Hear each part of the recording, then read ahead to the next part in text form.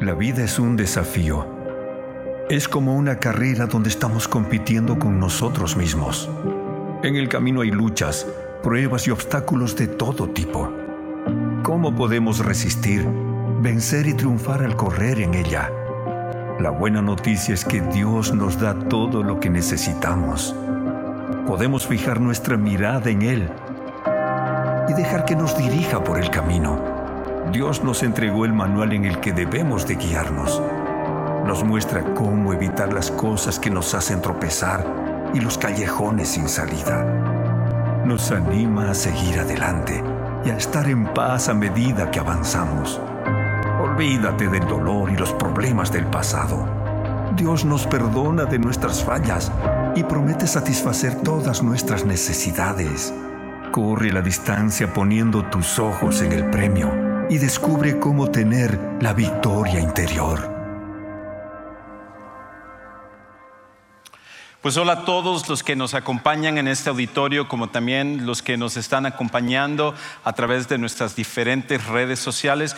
Muchísimas gracias por ser parte de Sugar Creek en español. Y tengo que aprovechar la oportunidad para nuevamente felicitar a todos los papás que están aquí. Muchísimas gracias por el impacto que cada uno de ustedes tienen en la vida de sus hijos, en sus matrimonios. Y como he dicho anteriormente, creo que la gran mayoría de problemas que nosotros estamos pasando en nuestra sociedad es por la falta de papás que estén cumpliendo su trabajo. Y por eso, donde quiera que tú estés en tu matrimonio, donde quiera que tú estés con tus hijos, quiero alentarte a que tú sigas adelante, porque papás, tu impacto es tremendo para las cosas de Dios, y nosotros aquí en Sugar Creek estamos orando por ti y nosotros queremos celebrarte y dar gracias a Dios por tu vida. Y creo que todos los papás merecen un fuerte aplauso. Y normalmente en las iglesias lo que se acostumbra es para el Día de las Madres echar flores a las mamás, y para el Día de los Padres es regañar a todos los papás. Así que tengo que seguir la costumbre. Así que entremos en... No es cierto, no voy a hablar acerca de eso, voy a hablar de una cosa completamente contrario a eso. Pero lo segundo que quiero también es invitarte a que, si tú tienes tiempo en esta semana, nos acompañes miércoles a las 7 de la noche. Comenzamos con una serie nueva de fusión, que son nuestros estudios de los miércoles, y vamos a estar tocando el tema acerca de mejores decisiones, menos decepciones. Mejores decisiones, menos decepciones. Y lo que vamos a estar viendo es una serie de preguntas que son una manera de ayudarnos a tomar buenas decisiones en nuestra vida. Esto es algo que a todos necesitamos. Yo necesito tomar mejores decisiones, tú lo necesitas también. Miércoles a las 7 tenemos café gourmet gratuito y tenemos un tiempo para estudiar y también para convivir. Así que a partir de este miércoles a las 7 te esperamos para ello. Pues estamos en la tercera parte de esta serie, La Victoria Interior. Y lo que hemos estado manejando desde el principio es esta idea de cómo realmente tener una vida que sea exitosa. Porque al final eso es lo que todos nosotros queremos. Queremos tener éxito en nuestra vida. El problema es de que muchas veces estamos bajo la impresión que el éxito viene por las circunstancias de afuera. Pero el problema es que no podemos controlar nuestras circunstancias. Tú no puedes controlar las situaciones que tú vas a pasar en tu vida, ni yo lo puedo hacer tampoco. Y tampoco podemos controlar a las personas que están a nuestro alrededor. A lo mejor tú te has convencido que si tú cambias a tu cónyuge, o cambias a tus hijos, o cambias a tus papás, o cambias a un amigo, un compañero, a otra relación, entonces las cosas van a ser diferentes y vas a tener éxito en tu vida. Pero no puedes controlar a otra persona, tal como ninguna persona puede controlarte a ti. Y por esa razón, la manera en la cual nosotros alcanzamos el verdadero éxito es cuando empezamos a tener cambio y victoria en lo que está dentro de nosotros. Y por eso en estas últimas 2 semanas hemos estado hablando acerca de áreas donde tú puedes tener un impacto en tu interior, para que de esa manera empieces a experimentar victoria hacia afuera, en tus relaciones, en las circunstancias y las situaciones que tú vivas. Y hoy vamos a hablar acerca de otro elemento que es súper importante para tener la victoria interior, y tiene que ver con nuestra felicidad. Tiene que ver con nuestra felicidad. Es más, si yo te preguntara, ¿cuántos de los que están aquí quieren ser felices? ¿Cuántos de los que están aquí quieren ser felices?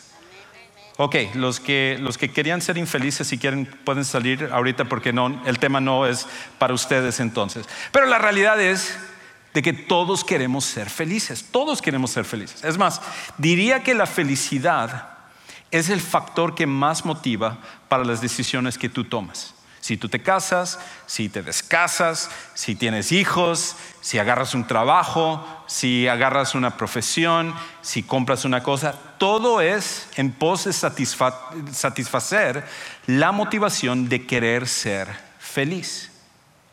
Pero lo que es interesante es de que en nuestro tiempo nunca hemos tenido tanto y hemos estado tan infelices. Nunca hemos tenido tanto y hemos estado tan infelices.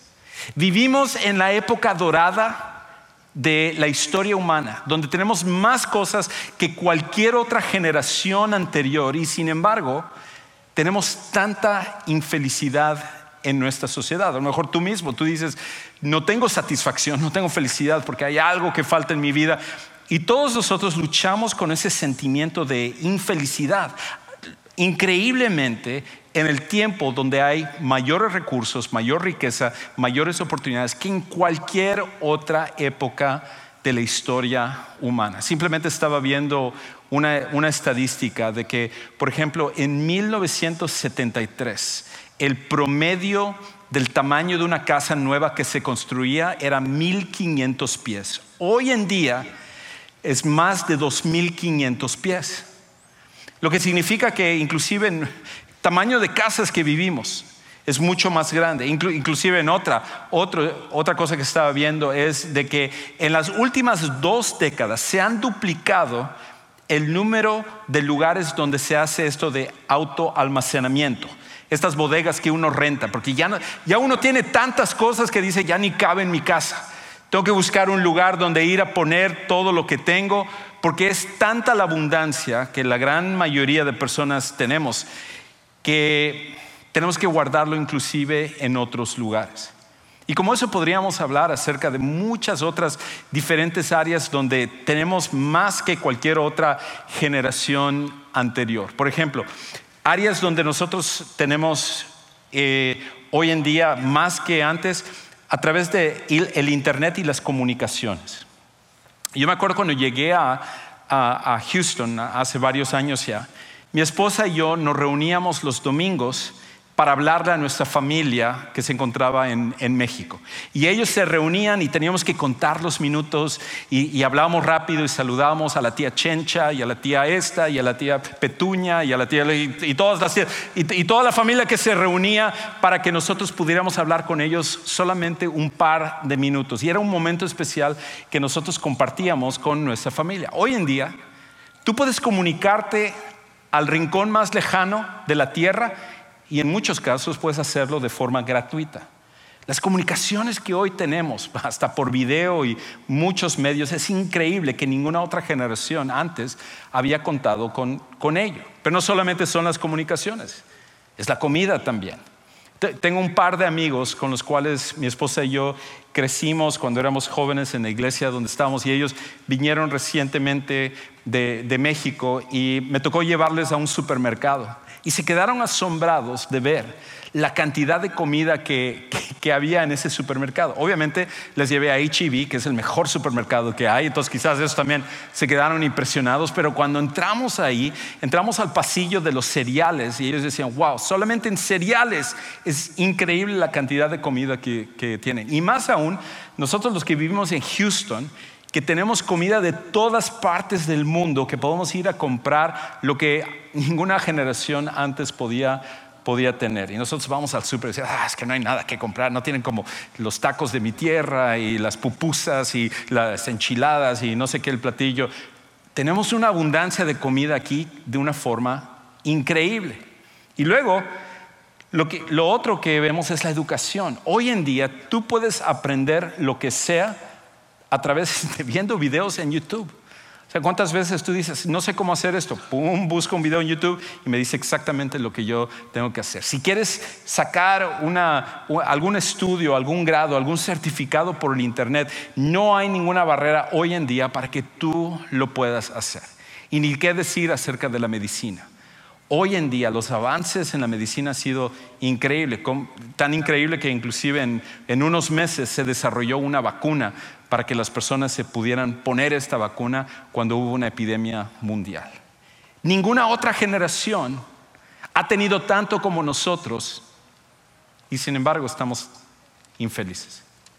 Cualquier persona de la historia antigua, cualquier rey, cualquier faraón, cualquier emperador de la historia antigua daría lo que sea para tener lo que tú y yo tenemos, porque tenemos inclusive más de lo que ellos tuvieron en sus vidas. Y sin embargo, la infelicidad es algo que abunda en nuestros tiempos. Y parte de lo que nosotros hemos entendido en nuestra búsqueda de la felicidad es esto, que la felicidad parece ser elusiva e inalcanzable. La felicidad parece ser elusiva e inalcanzable. En otras palabras, elusiva en el que estamos a punto de agarrarlo y ¡pum!, se desaparece. Como cuando uno va a la playa y uno agarra el agua y se escurre entre las manos. Así pasa con lo que nosotros pensamos. Ok, ahora sí voy a tener felicidad. Ahora ya encontré a la persona correcta. Ahora tengo esto de aquí. Ahora tengo esta oportunidad. Y nosotros estamos, finalmente ya, la felicidad que tanto buscaba y desaparece la felicidad. Y estamos pensando, ok, va a estar aquí a la vuelta de la esquina. Finalmente voy a ser feliz. Y luego resulta que esa vuelta de la esquina nunca llega. Damos vuelta a la esquina y luego pensamos que es la siguiente esquina y luego la siguiente esquina y así la vida continúa. Pasan los años, pasan las décadas y no alcanzamos esa felicidad que tanto nosotros queremos. Y la pregunta es ¿por qué? ¿Por qué es que tal parece que nosotros, viviendo en el tiempo que vivimos y aparte de eso, viviendo en el país de mayor abundancia en el mundo, tenemos tanta infelicidad? Y parte de ello es por la siguiente razón, que la naturaleza de la felicidad, el problema es de que la naturaleza de la felicidad es siempre querer más. La naturaleza de la felicidad es siempre querer más. El problema es esto, que cuando nosotros queremos tener algo, una vez que obtenemos ello, ya no es suficiente con lo que tenemos. Ahora queremos tener algo mejor, ahora queremos tener algo que es más. Inclusive dentro de la psicología, los que estudian la conducta humana se han dado cuenta acerca de cómo es esto una realidad acerca de nosotros. Inclusive hay un psicólogo de la Universidad de Harvard que se llama Sean Acor y él llama a esto el síndrome de si tuviera, entonces sería. El síndrome de si tuviera, entonces sería. Porque él le dice así, es esta idea de que si yo tuviera un mejor carro, entonces estaría feliz. Si yo estuviera casado, entonces estaría feliz. Si yo tuviera hijos, estaría feliz. Si yo tuviera esta casa, entonces sería feliz. Si tuviera esta oportunidad de trabajo, entonces sería feliz. Si pudiera ir y viajar a este lugar, entonces sería feliz. Y es ese síndrome donde siempre nos estamos preguntando acerca de aquello que no tenemos, pensando que eso es al final la respuesta que tanto estamos buscando para que nosotros entonces podamos ser verdaderamente felices. Pero el problema es que este síndrome nunca realmente se llega a cumplir, porque no importa cuál sea la cosa que tú estés pensando. Independientemente de que tú pienses, si yo tuviera suficiente dinero en mi cuenta bancaria, entonces sería feliz. O si tuviera este trabajo, o si esta persona me validara en esta relación, o si yo tuviera tantas cosas que yo pudiera comprar, o si mis hijos lograran esto, entonces yo sería feliz porque estaría orgulloso de ellos. Cualquiera que sea la situación que tú estás pasando, no hay una cosa que al final te va a traer la felicidad. La naturaleza de la felicidad, el problema es que es al final, como dijimos, elusiva e inalcanzable. Y la felicidad no puede estar hecha en lo que nosotros tenemos. Por eso, un famoso predicador, un famoso pastor que vivió hace muchísimos años y que fue pastor de una iglesia en Londres que se llamaba Charles Spurgeon.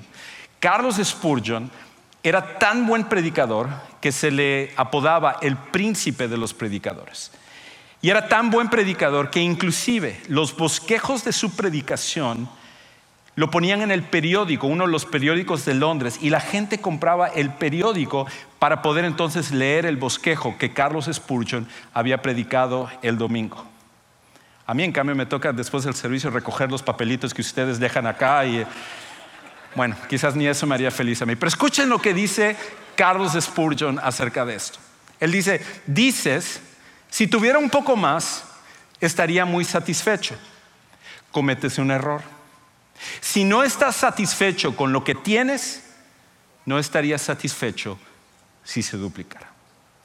Y tiene toda la razón. Porque todos nosotros, al seguir pensando que en aquello que nos falta nos va a traer la felicidad, una vez que lo obtenemos nos damos cuenta que la felicidad sigue siendo elusiva e inalcanzable. Entonces, ¿cuál es el secreto de la felicidad? ¿Es siquiera posible ser feliz en esta vida? Porque si nosotros, la generación que más tenemos en el país que hay mayor abundancia, somos tan infelices, ¿hay alguna esperanza entonces que nosotros realmente podamos alcanzar la felicidad? Y la buena respuesta, o la respuesta que Dios nos da, es que sí es posible. Y tiene que ver con una cosa que tú y yo necesitamos para realmente ser felices. Y esta palabra es el contentamiento. El contentamiento. De hecho, el contentamiento es el camino hacia la felicidad. El contentamiento es el camino hacia la felicidad. Y tú dices: uy, Juan Carlos, pensé que me ibas a dar algo mejor que eso. A lo mejor, no sé, una mejor cuenta bancaria, una mejor tarjeta, no sé, alguna estrategia para poder alcanzar a esa persona con la que quiero casarme o mejorar mi relación o lo que sea. No. El contentamiento es el secreto que tú y yo necesitamos para que donde quiera que estemos, nosotros podamos realmente hallar la felicidad. Inclusive, lo que es interesante acerca de esta palabra contentamiento en el español es que contentamiento viene de una palabra en latín que significa contenedor. Y la idea es de que esta palabra se usaba para describir, por ejemplo, un barril o una vasija, alguna cosa para contener algo. Y con el paso del tiempo se empezó a usar este término para describir a las personas. Y cuando se refería a las personas, es esta idea de que una persona está satisfecha y completa en lo que tiene, que no necesita una cosa externa o no necesita una cosa adicional para realmente tener satisfacción, porque tiene satisfacción en sí misma con todo lo que tiene. Este es el concepto que la Biblia nos ofrece para que nosotros podamos realmente hallar la felicidad. Ahora, si tú estás aquí y tú no eres te consideras una persona religiosa y tú dices: pues a mí me obligaron a venir porque era Día del Padre y me dijeron que había donas y otras actividades. Pero si cualquiera que sea la razón que tú estés aquí, esta es la realidad para todos los que estamos, que la satisfacción a través del contentamiento es la única manera como tú vas a hallar la felicidad. Esa es una realidad para todos nosotros. No importa que lo querramos ignorar, no importa que pensemos que no se aplica a nosotros, cada persona solo puede hallar la felicidad cuando tiene contentamiento. Pero si tú eres un seguidor de Jesús, si tú eres una persona que ya ha puesto su fe en Jesucristo, entonces esto no es algo opcional para nosotros, sino que es obligatorio, de que nosotros necesitamos desarrollar contentamiento a través de Jesús. Y por esa razón, cuando se trata acerca de definir lo que es el contentamiento, una manera de entender lo que es genuinamente el contentamiento, sobre todo desde el punto de vista de la Biblia, es la siguiente. El contentamiento significa tener satisfacción completa en Jesús independientemente de nuestras circunstancias. Eso es lo que significa tener contentamiento. Es la idea de hallar satisfacción completa en la persona de Jesús independientemente de nuestras circunstancias, independientemente que tengamos mucho o que tengamos poco, o que a la vista de la sociedad hayamos logrado bastante o no hayamos logrado, o cualquiera que sea nuestra situación. Es la idea de que en Jesús tenemos una satisfacción completa. Y lo increíble es que, una vez más, para aquellos de nosotros que somos seguidores de Jesús, esto debería de ser algo básico para nosotros. Esto debería de ser algo lógico para nosotros, porque cuando encontramos a Jesús, en Él tenemos suficiencia para cualquier cosa que nosotros pasamos en la vida. El problema es que muchas veces nos olvidamos que eso es una realidad para nosotros. De hecho, me recuerda una historia que leí que sucedió hace muchos años. En 1980, en el estado de Minnesota, una noche hubo el clima estaba muy helado, era invierno, y había bajado la temperatura a menos 22 grados en Minnesota. Nosotros tuvimos un poquito de nieve y estamos, ya me estoy congelando y no quiero nada aquí. Ellos menos 22 grados y estaba increíblemente frío. Pero aquí está la parte increíble. Cuando amaneció, un señor salió a su porch de la parte de adelante y encontró que había una adolescente de 19 años que se había quedado congelada delante de su casa. Esta chica se llamaba Jean Hillian. Y esta chica, Jean Hillian, de 19 años, estaba completamente congelada. Y entonces rápidamente este señor llamó al 911, mandaron una ambulancia y milagrosamente pudieron salvar a esta chica, a pesar de que pasó 6 horas en temperaturas de menos 22 grados en la parte de afuera. Y cuando ella despertó fue increíble, porque lo único que ella tuvo mal después es que le habían salido unas ampollas en el pie, pero de ahí estuvo completamente bien. Y ella de hecho vivió años después. Aquí hay una foto de ella, de hecho, cuando la encontraron congelada, y luego años después cuando había pasado ya todo este incidente. Y cuando esto pasó, obviamente ella se volvió como una mini celebridad. Le invitaban a varios shows, le estaban preguntando acerca de su historia, cómo pudo sobrevivir, la manera tan milagrosa en la cual ella se salvó. Fue una historia increíble por unos minutos. Ya después, pues ya su historia se volvió cansada y ya la gente empezó a dejar de llamarla de las estaciones y los shows y todo. Y ella dice como que toda su fama se vino completamente para abajo. Pues y ella siguió con su vida. Se casó, tuvo 2 hijos, empezó a trabajar en Walmart y luego años después la volvieron a entrevistar. Le dijeron, ¿cómo impactó lo que te pasó en tu vida? Y ella dijo, pues la verdad es que no cambió mi vida para nada. O sea, lo que pasa es que cuando sucedió esto es como que yo me dormí y cuando me desperté otra vez ya estaba en el hospital. Entonces como que se me ha ido con el paso de los años hasta olvidando de esta situación que yo pasé. Y cuando leí eso dije, ¿cómo puede alguien olvidar un milagro tan increíble como lo que pasó, de que su vida sea salvada de esa manera? De la misma manera como nosotros, como seguidores de Jesús, se nos olvida lo que nos sucedió cuando nosotros tuvimos nuestro encuentro con Jesús. Tú y yo tuvimos un encuentro con Jesús donde pasamos de la muerte a la vida. Y Jesús nos resucitó cuando nosotros estamos muertos en nuestros delitos y pecados. Y si Jesús entonces nos salvó de la muerte y nos dio nueva vida, entonces cuando nosotros seguimos viviendo nuestra vida bajo la influencia del resto de nuestra sociedad y decimos, mi felicidad debe de estar basado en esto o en esto otro, o hasta que yo tenga esto, y nos olvidamos de esta experiencia que nosotros tuvimos con Jesús, sucede exactamente lo mismo en nuestras vidas. Los cristianos deberíamos de ser las personas más agradecidas por lo que ha sucedido en Jesús. Y por esa razón, cuando hallamos satisfacción en la persona de Jesús, no importa que pasemos pobreza, no importa que pasemos necesidad o pasemos por abundancia o tengamos muchas cosas, nuestra satisfacción no está puesta en ninguna de estas cosas, está únicamente puesta en la persona de Jesús, que es suficiente para todos nosotros. Entonces,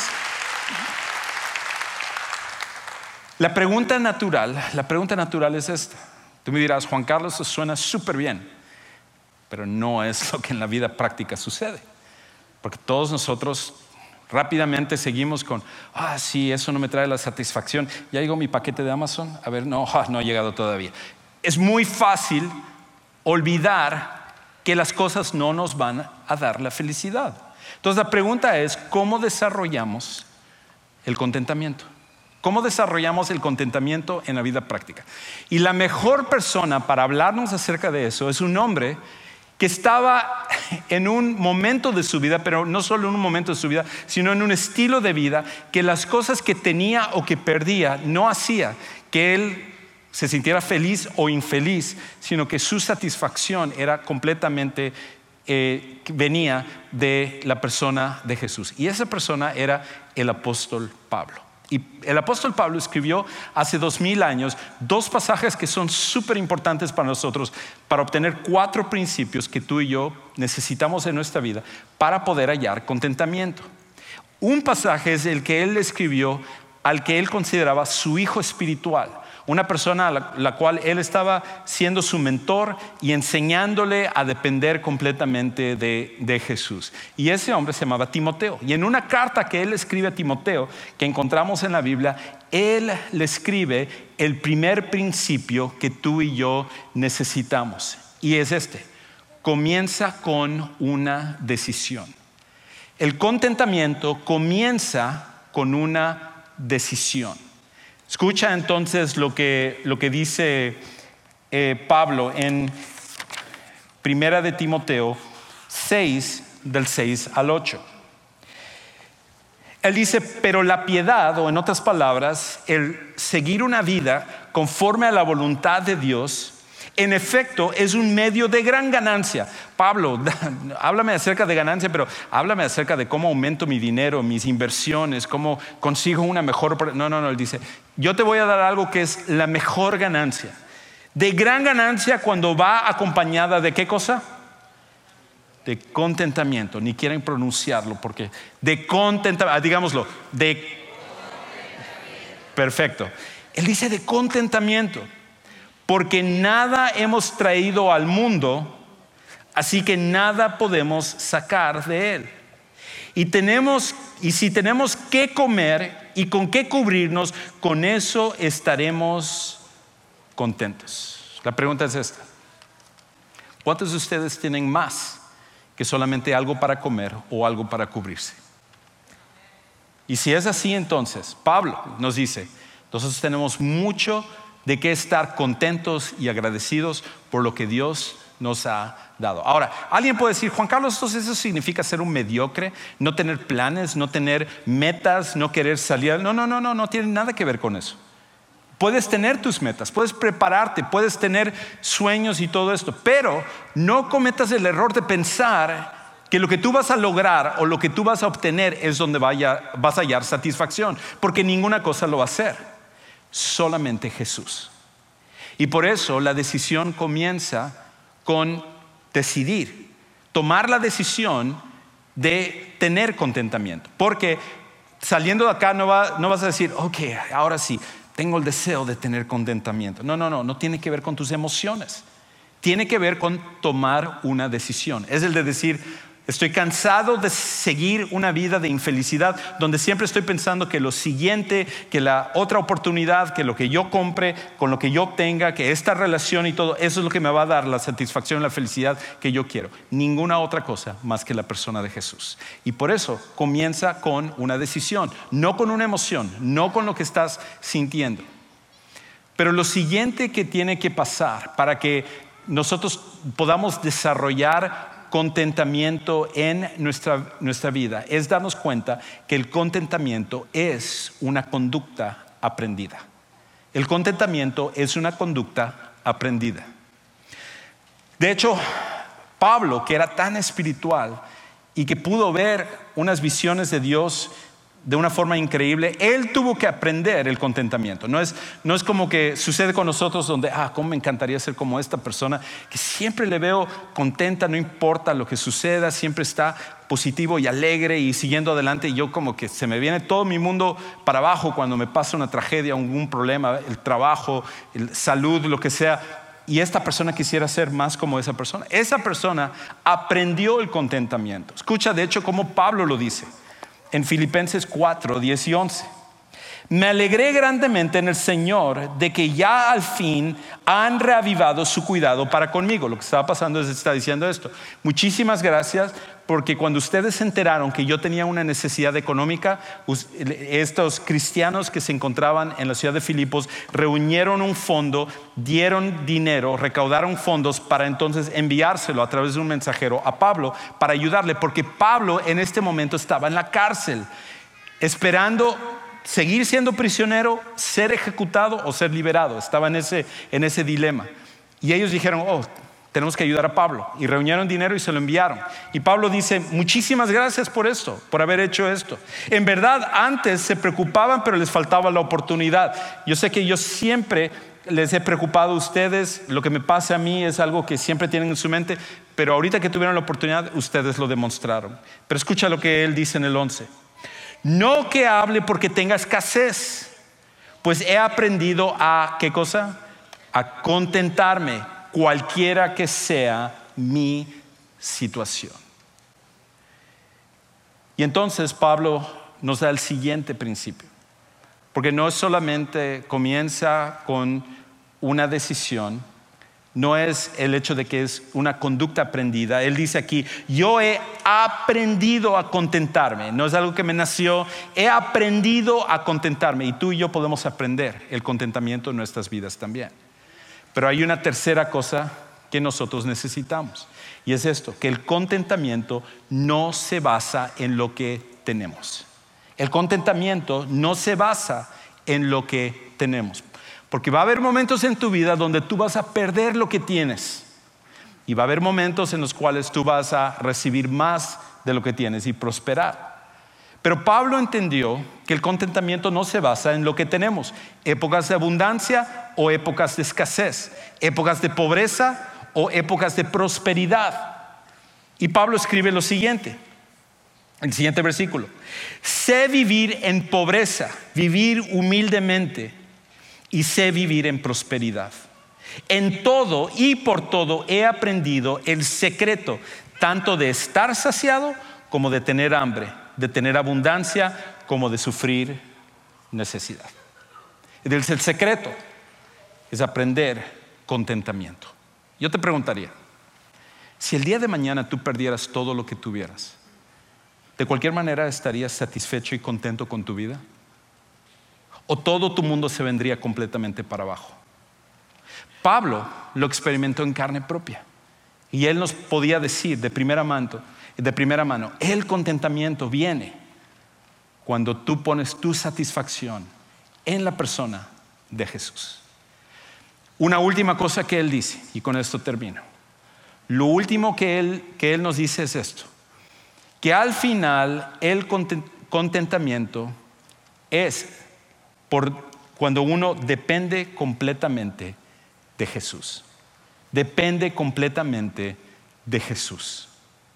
Escucha entonces cómo él termina diciendo uno de los versículos más famosos de toda la Biblia, que inclusive tenemos calcomanías y tenemos marcadores para libros y lo ponemos como fondos de pantalla, y son versículos que dicen, este es mi versículo favorito de toda la Biblia. Entonces él termina diciendo esto: todo lo puedo, ¿en qué? En Cristo que me fortalece. Es un versículo que conocemos bien, pero ha sido tan mal usado ese versículo que es increíble. Por ejemplo, como el estudiante que dice, mañana yo tengo examen, no he estudiado absolutamente nada, debí de haber estudiado en la semana pero no lo hice, pero yo sé que voy a pasar porque todo lo puedo en Cristo que me fortalece. Soy irresponsable en mi trabajo y me han dicho que me va a despedir mi jefe, pero yo sé que me voy a quedar porque todo lo puedo en Cristo que me fortalece. Todo lo puedo en Cristo que me fortalece no es una licencia para hacer todo lo que tú quieras y pensar que Dios te va a rescatar independientemente de lo que pase. No es eso. Todo lo puedo en Cristo que me fortalece. En el contexto de lo que está diciendo aquí es esto: que no importa que tú pases por necesidad o por pobreza, o tú pases por prosperidad y abundancia, tú puedes tener contentamiento en Jesús, porque todo lo podrás hacer en Cristo que te va a fortalecer para ambos momentos. Es de eso lo que se trata. Y por eso el contentamiento no es solamente una parte que nosotros tenemos que hacer. El contentamiento tiene que ver con depender en Jesús, que Él puede ayudarnos para lo que nosotros necesitamos. ¿Cómo sería entonces nuestra vida si nosotros persiguiéramos el contentamiento? Otra vez, ¿tienes metas? ¿Tienes sueños? Adelante, organiza tu vida. Trata de lograr las cosas que tú puedas. Trabaja, estudia, haz todo lo que tú puedas. Pero nunca te vayas con la idea, la falsa idea y el engaño de que eso te va a traer la felicidad. Porque eso solamente viene a través de la persona de Jesús.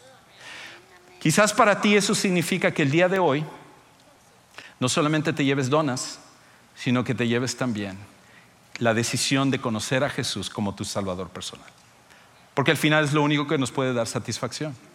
Y lo que la Biblia nos dice es que Jesús, siendo Dios, vino a este mundo porque nos ama, y Él, siendo el único que puede traer verdadera felicidad, entregó su vida, murió, fue sepultado y luego resucitó para ofrecernos vida en abundancia, verdadera vida, que es no solo para este tiempo, para este mundo, sino para la eternidad. Y cuando una persona pone su confianza en Él, automáticamente su vida cambia para siempre. Y si tú quieres tomar esa decisión el día de hoy, para aquellos de ustedes que nos están viendo en línea, simplemente pon tu comentario ahí y uno de nuestro personal, uno de nuestros pastores hará seguimiento para ayudarte a tomar esa decisión. Y si tú estás en este auditorio, saliendo por esas puertas de atrás, hacia tu derecha, tenemos un lugar que llamamos el centro de los siguientes pasos. Y ahí va a haber personas listas para ayudarte a tomar esa decisión en tu vida. Oremos. Padre Celestial, gracias por la satisfacción que podemos hallar en Jesús.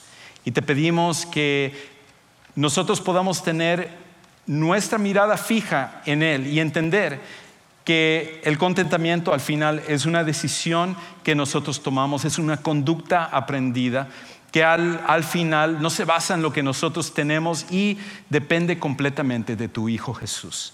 Crea en nosotros esa satisfacción en Él para que, ya sea que pasemos por temporadas de pérdida o por temporadas de ganancia, nosotros podamos ser felices en Jesús, que es el único que puede traer satisfacción verdadera. Y todo esto oramos y lo pedimos en el nombre de ese precioso Salvador Jesús. Amén.